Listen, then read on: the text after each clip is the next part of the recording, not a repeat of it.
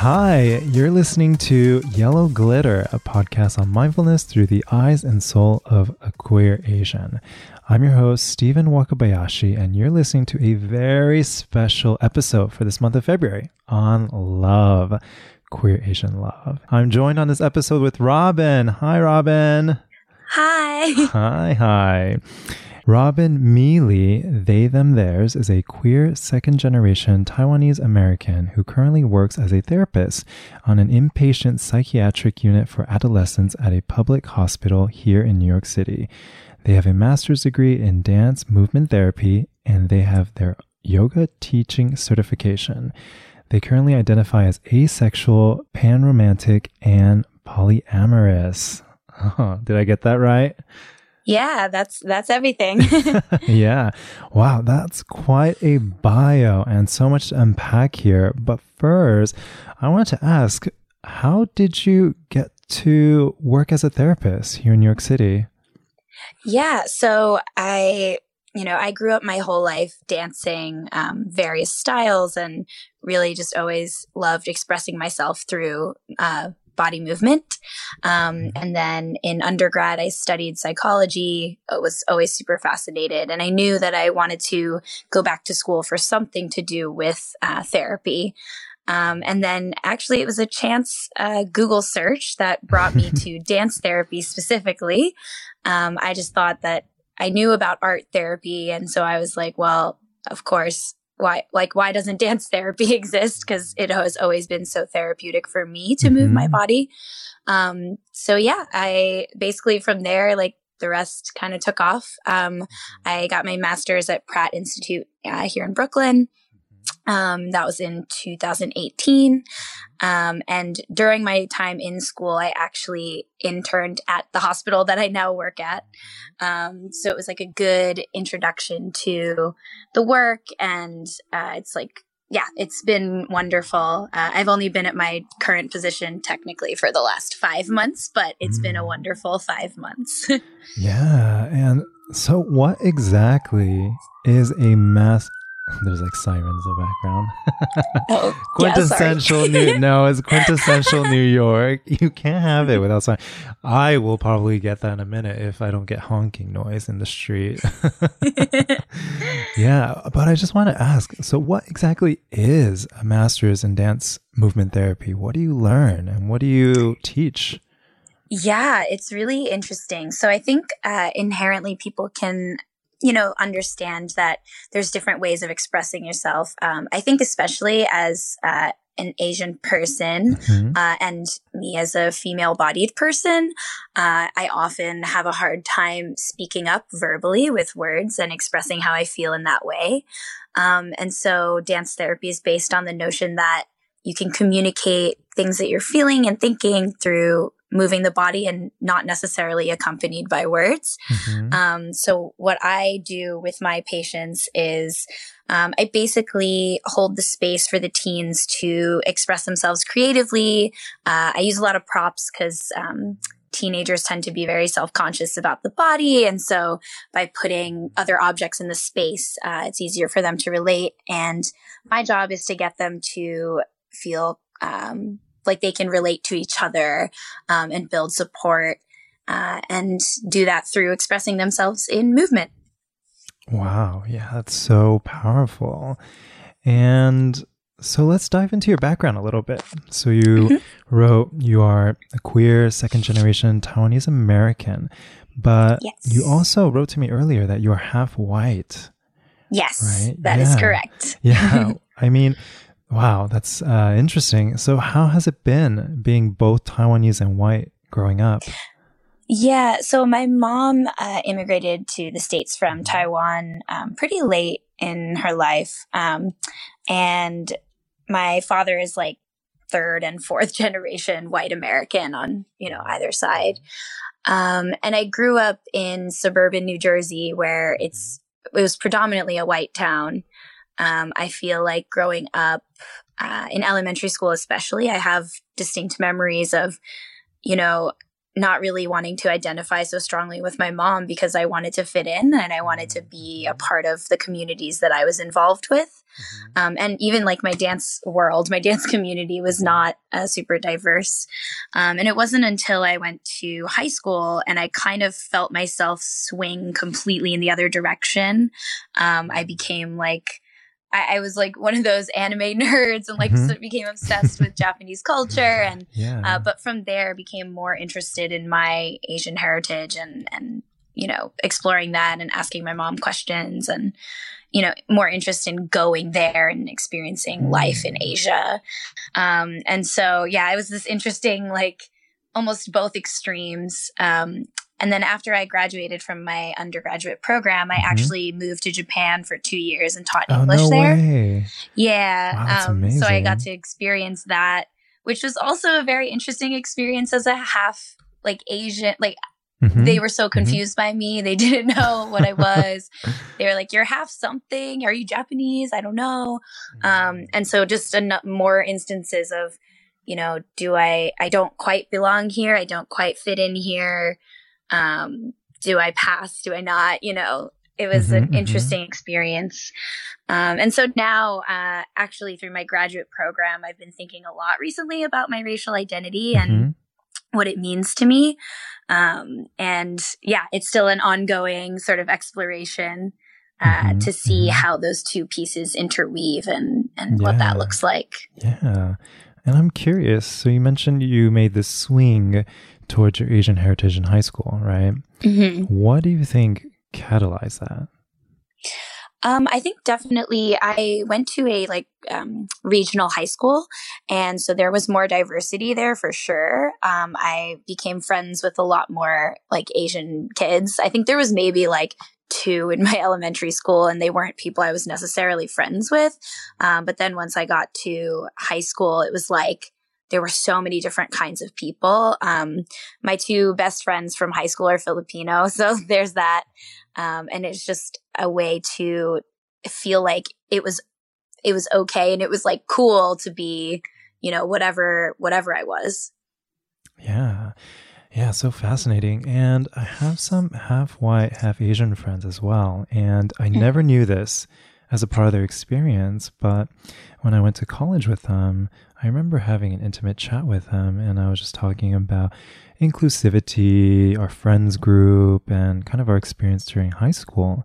And they had told me that, you know, during high school, I was never a part of the white community, and I was also never a part of the Asian community. Almost as, you know, they never were a part of any community because of this identity, this biracial identity. And I'm just curious if you also had similar experiences with that as well. Yeah, definitely. I think, and speaking to other half or like biracial or multiracial friends that I have, that's definitely a common thread of like never being, you know, whichever enough to be a part of the group or belong to the group. And so, yeah, that's definitely part of it. Do you have any experiences when you were made to feel not part of a group that you thought you identified with, or that you identify with? Yeah.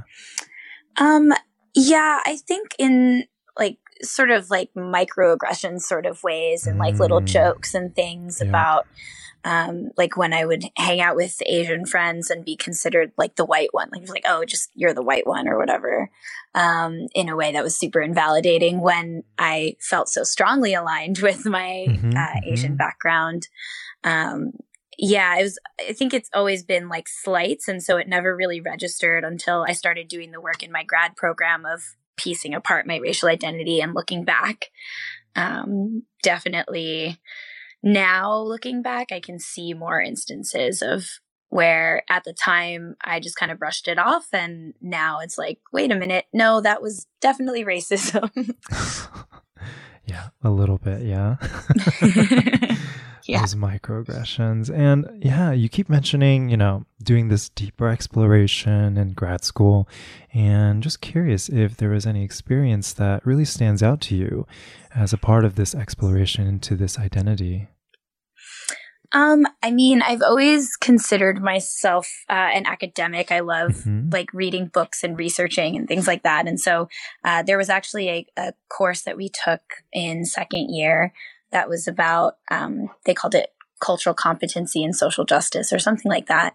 And we had to do a paper about our own racial identity using sort of there's like developmental, I guess, steps that you take. And so I remembered writing the whole paper based on my Asian identity. And at the very end of the paper, I was like, oh, wait, I'm also white. And I haven't really looked at that. So yeah, that's kind of what has started me on this bigger question of like, what is all of this? Yeah. And so, yeah. And I want to get to kind of the meat of the discussion, which is on love. Yay! Yay! Yeah. And so in your bio, you wrote asexual, panromantic, polyamorous. And yeah, I love labels, apparently. But yeah, for our listeners, what do all those terms mean? Yeah, so I, for a long time, really resisted my queerness. I actually came to asexuality first and still wouldn't use any other labels except for that. So that's the one that I feel the most at home in. Basically, there was an instance with a friend who, for a long time, I was, involved with LGBTQ organizations, but always identified as like a straight ally and all of that. And I had a conversation with a friend who is part of the community, and they asked me point blank what I identified as, and I said straight ally, and they said, oh, that's not part of the community. And I kind of had a moment of like, well, I feel like I'm part of the community, so like, what am I actually? And as seems to be a common thread for me, I went online and researched a bunch of stuff, and I came upon the Asexual Visibility Network, AVN, and they have an FAQ, and I was reading through it, and there was a question on it that said, I don't know, like, if I'm asexual, how do I know? And the answer had something written where it was like, well, here's a bunch of questions, and if you answer yes to any of them, like, you could be on the asexual spectrum. But really, it's like, it depends on you, and it's still a spectrum. So, there's different ways that it looks. Yeah. And the one that stood out to me was there was a statement that said, I have felt at some point in my life that something biologically is like broken or wrong with me. And just reading that and saying that aloud to myself, it kind of put a lot of my past relationship history into perspective. And I was like, oh, that's why that was really uncomfortable, or why I didn't feel like I could say something. And yeah, so that just really solidified it for me.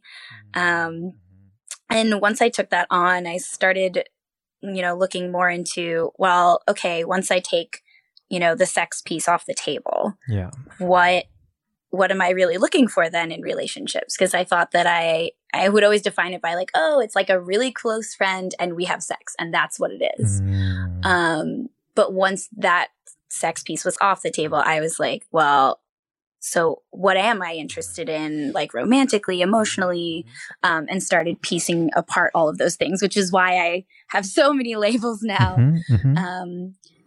Because then in thinking about love, I was like, well, I love people. I love like any type of person. I don't really, the other stuff doesn't really matter. And then, I came to polyamory sort of in a roundabout way.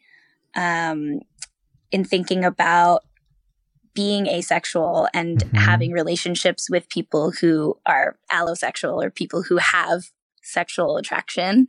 And what does that mean? And is there a way to do that?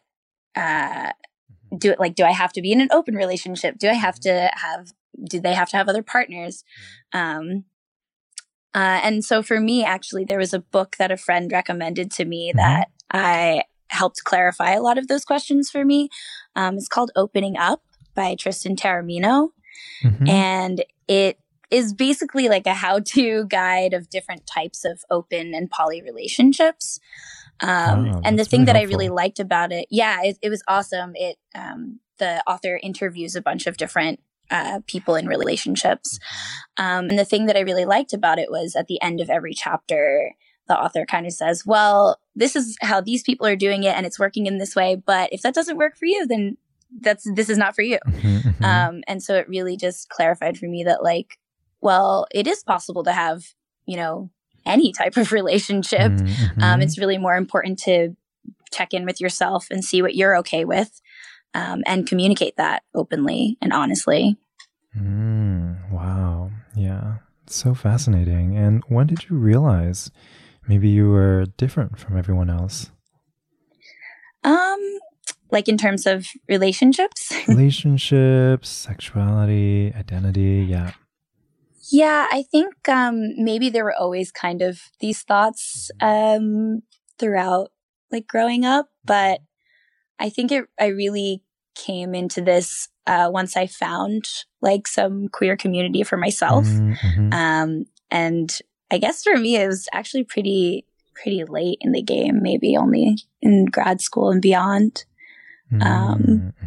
Yeah. So I still feel like a baby queer, like exploring New York City. Yeah. Yeah. Yeah. And a lot of these labels too, they have so many interesting stigmas attached to it too, right? Yeah. Like the asexual stigma of kind of just being boring, right? Yeah. yeah. Polyamory, being very sexual, right? Overly sexualized. Yeah. And so what stigmas maybe have people attached to you based on these? And I'm just curious to learn more about these. Yeah, it's interesting that you say that. I feel like as I've sort of been more upfront about putting these labels on myself and like coming out to friends and having these discussions, I haven't really felt too much of that. I think my friends have been really good about like having these open conversations with me. I've actually found that there's an interesting dynamic where I have a few friends who are male who are also polyamorous, and they get a lot of am I allowed to curse on this? Yeah, go for it. Okay, well, they just get a lot of shit about being poly and like, it's like, you just want to like sleep around and that. Yep. But and maybe it's also a difference of I lead with, well, I'm asexual, but I'm polyamorous, so so it's clearly not about the sex for me. It's just about having connections. Yeah, that's fascinating. And there are like all these stigmas attached to even just being a lesbian, even being gay, even just being queer. And I think the thing about these stigmas or these labels is for other people to try to understand something that they don't identify with without putting in the effort, right? Yeah. Yes. It's these labels that's like, okay, if I stick this label on it, I totally understand exactly what it is. But all these terms, they're all so gray. And when you layer in all these layers of identities on top of it, right? I think it becomes so unique to people that you almost can't even label things. Yeah, no, it's true. I think this is kind of related. I was having a discussion with a friend about like gender identity and how the way they said something like the way to make, the answer isn't to add more check boxes of options. Like it's not just like male, female, and now we add all these other things. It's to just get rid of the boxes altogether. It's like, it's more about just being you. And if labels serve you, then like, that's great. I just think it becomes a problem when other people, like you said, use labels to be like, oh, well, now I know your experience and that's it. And I don't otherwise care about who you are as a person. Yeah, I think the gender labels is really fascinating too, because Mm-hmm. how they've perpetuated, right, are these systematic programs that were meant to identify the type of person you were based on off these genders, right? So if we think about like health, for example, you are treated a certain way whether you're a man or a woman, and they just assume that you're going to respond to these treatments so similarly to all the men, right? Just because you have this label. And I think as we're doing more and more research into everyone and how they, it's not just how they identify, but even genetically, right? A genetic label, I mean, at the genetic level, they are a spectrum, And even when we talk about like chromosome, you have X, Y, you have XX, but some people have XXY chromosomes too. And yeah, it's, these labels, I think, as we develop more and more, we can start hopefully migrating off of them. Yeah. And so I'm curious about your identities. How has it been like to be asexual, panromantic, polyamorous within the Asian community? Yeah, it has been, I feel like I'm, as I said, still kind of coming into these spaces and learning what that's like for me. And yeah, I feel like I usually just lead with I'm asexual, and then like that's it. Yeah. Because it is a lot at once to throw at someone. Yeah.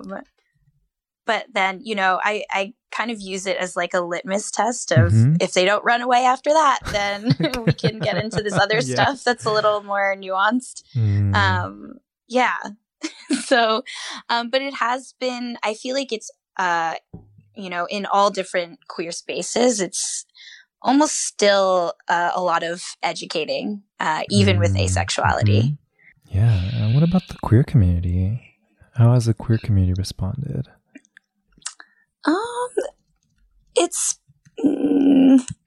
It's actually, I mean, it's been pretty okay. I think the spaces, well, I'm a dancer, and so a lot of the queer spaces I go to are like dance spaces, and I think in those places it's, I'm like, well, I'm just here to like dance, and like it's always been like related to my work, it's expression through movement, and that's it. And yeah, it's been really accepting in that way. And people, I think, in the queer community are generally more on board with consent and making safe spaces for people who, people like me. Yeah. So I'm just curious, what are you looking for? You are always looking for all these relationships. Are there any qualities that you find really attractive within people? I think I'm attracted to people that I can have like these conversations with. So the more people I meet that, we align on different things, whether it's like how we grew up or, our thoughts on poly or our thoughts on queerness or Asian identity, like those people I feel like I tend to gravitate more towards because there's more understanding at baseline. So there's that. I also think I'm attracted to people who are trying to become like the best version of themselves, whatever that means to them, or like the truest version of themselves. And people who can be honest about that journey and like are actively working towards. Just because I feel like I am also in that process, and it's very hard for me sometimes to look at people who aren't doing that. It's frustrating. Yeah, it's funny that I was also thinking about this quote in my head. I was reading from a book where the author talked about, we are attracted to the qualities that we are working on. Oh, interesting. I haven't heard that yet, but that makes a lot of sense.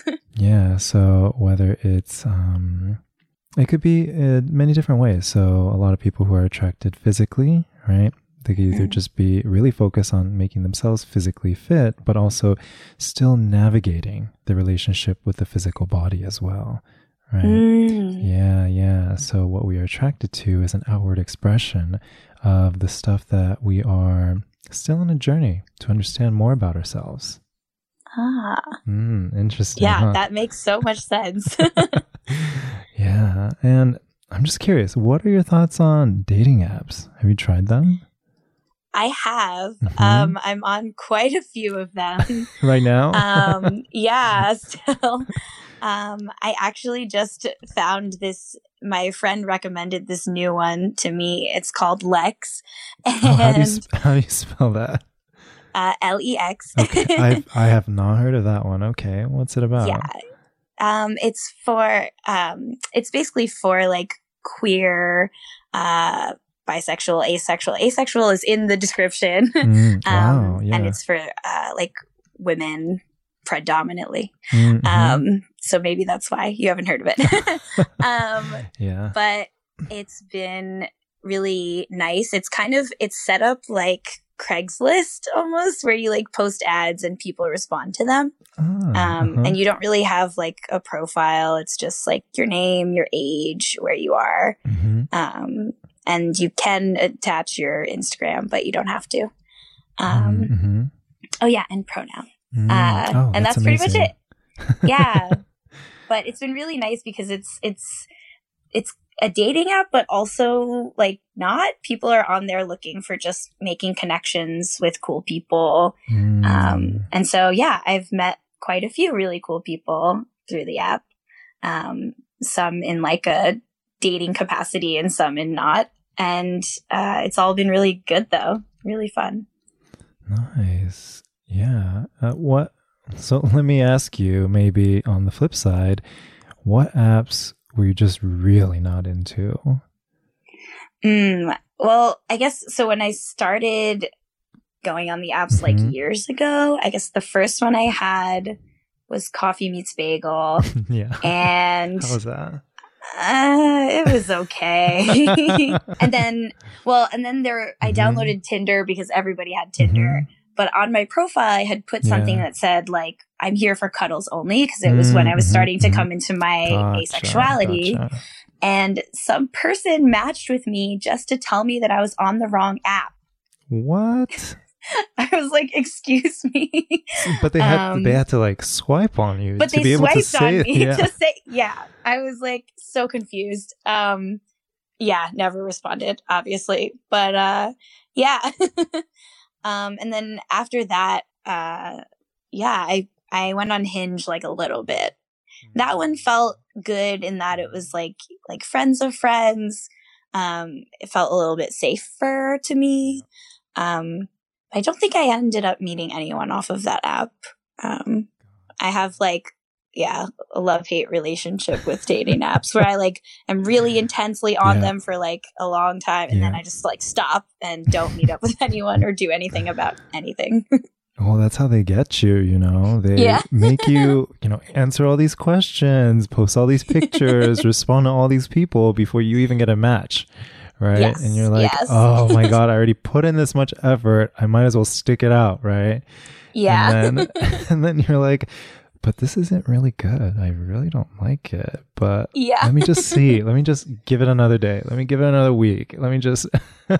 Yeah, definitely. And then like what? A month flies by, a year flies by, and you're like, oh goodness. Yeah, definitely. Yeah, and it's almost like this like app overload too, right? There's like so many apps. There's so many apps. Yeah, for like everything too, right? And I'm really glad, Lex, I haven't heard of it, but I'm really, intrigued by the platform itself. And I'm always, very grateful for more inclusive platforms and spaces, Yeah, definitely. If any of your listeners, if this feels like it applies to you, come find me. Yeah. Yeah, I know in the gay space, the predominant one globally at least is Grindr, and that one is so I just don't agree with many things they do, and it's just so, but across many of the apps too, they're just so they're so superficial sometimes too, right? because that's your first Definitely. impression of someone. It's that little square photo, and that's all you get. Right. You don't even get a name. You don't get anything else in most of these apps. Maybe you get like an online now, right? You get like a little green dot, and yeah, Like and that's about it. Yeah. And you Yeah. have to make this like snap judgment about something that could potentially be very big. So yes. yeah, it's really strange. Yeah, you're like, should I spend my whole life based on this photo? This like 50 pixel by 50 pixel photo? Yeah. Yeah. Yeah. So I wanted to ask something very pervasive in the Asian community, racial fetishism. Have you faced this as a half-white Asian biracial individual? Yes. I mean, it's funny. I was talking to a friend recently about this. My friend is basically they're in a interracial couple right now. And that question of like fetishism came up, and so my friend is a white woman. She came to me seeking advice about it. And I was like, honestly, I feel like in the past, and maybe even still now, that question is always in the back of my head. Like, is this what this is about? Or, when other people date you, right? Yeah. So it's kind of like, yeah. And I think maybe retrospectively, there were, depending on the partner, like it was a bigger question, or like one that was a little more in the forefront compared to others. But yeah, I don't know if that question ever goes away. I think, and that's what I told my friend. I was like, I don't know if that would ever disappear. Not to say that it's the most important thing or it's always true, but it's always there. Yeah. And how do you advise her? Just how do you navigate it?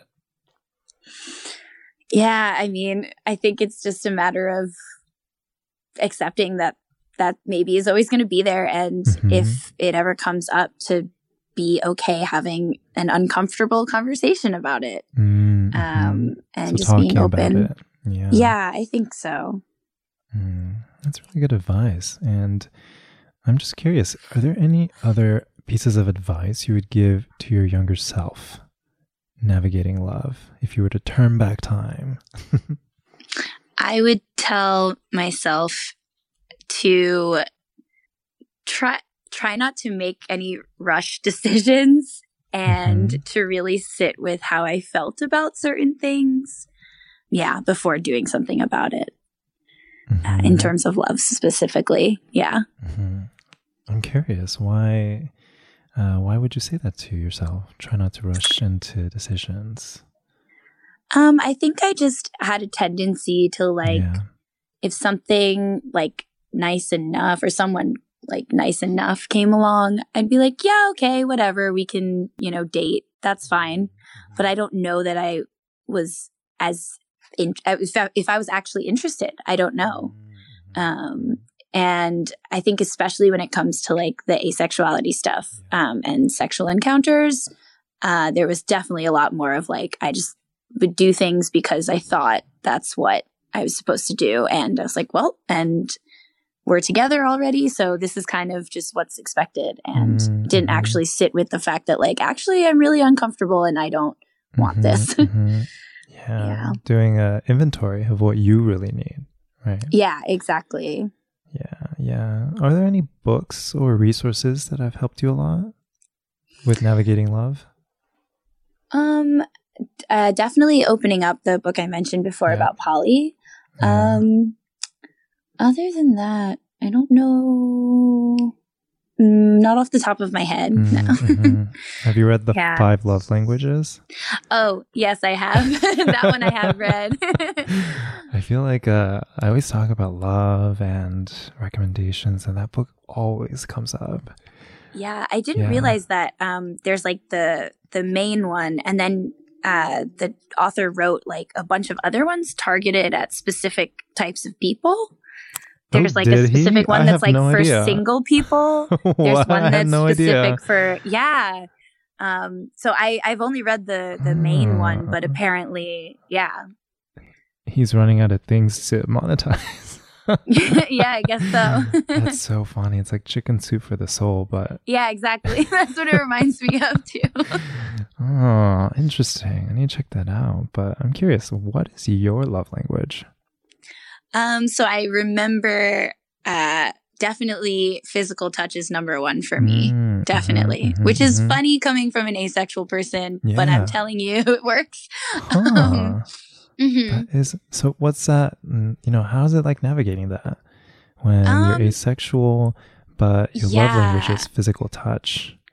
Yeah, it's very, I think can be very confusing for people. But I think as I become more comfortable, like saying what I want and saying no when the time to say no has come, it's becoming a little bit easier to navigate.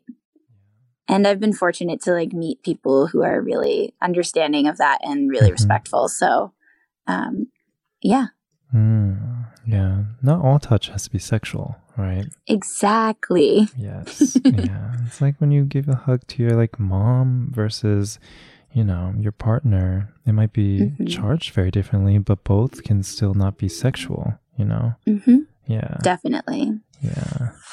Okay. So I have a couple rapid fire questions for you. Yeah, okay. You ready? I don't know, but let's do it anyway. Okay. What do we need more of in love? More communication. More communication. What do we need less of in love? Patriarchy.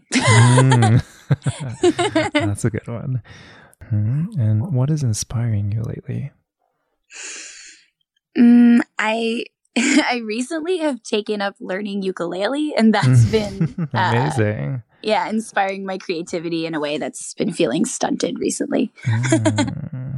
Can you play songs all the way through now? Yeah, kind of.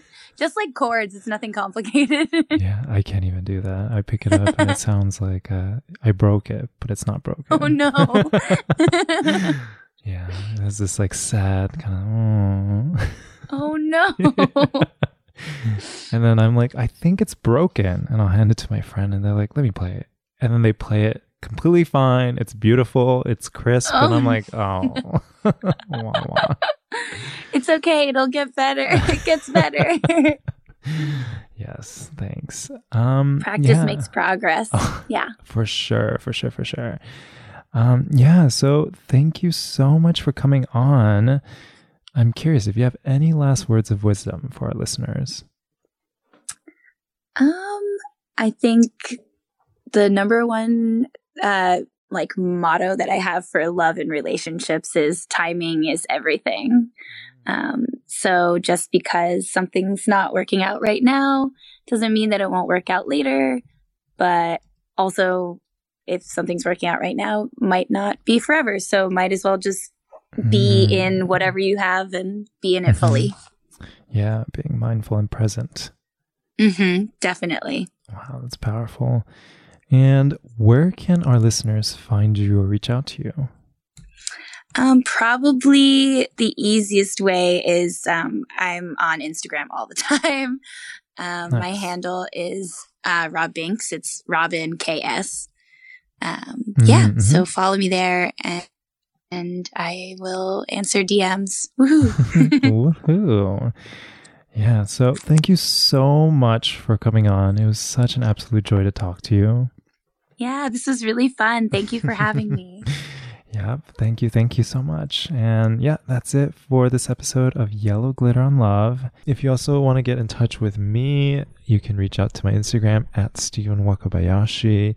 And if you enjoyed this, please leave a rating and review. It takes a few seconds. If you have a few minutes, please leave me a comment. It helps other people find this podcast and our conversation here as well. And with that, so much love for you, and hope your day can be a little bit more mindful. Bye now. Bye.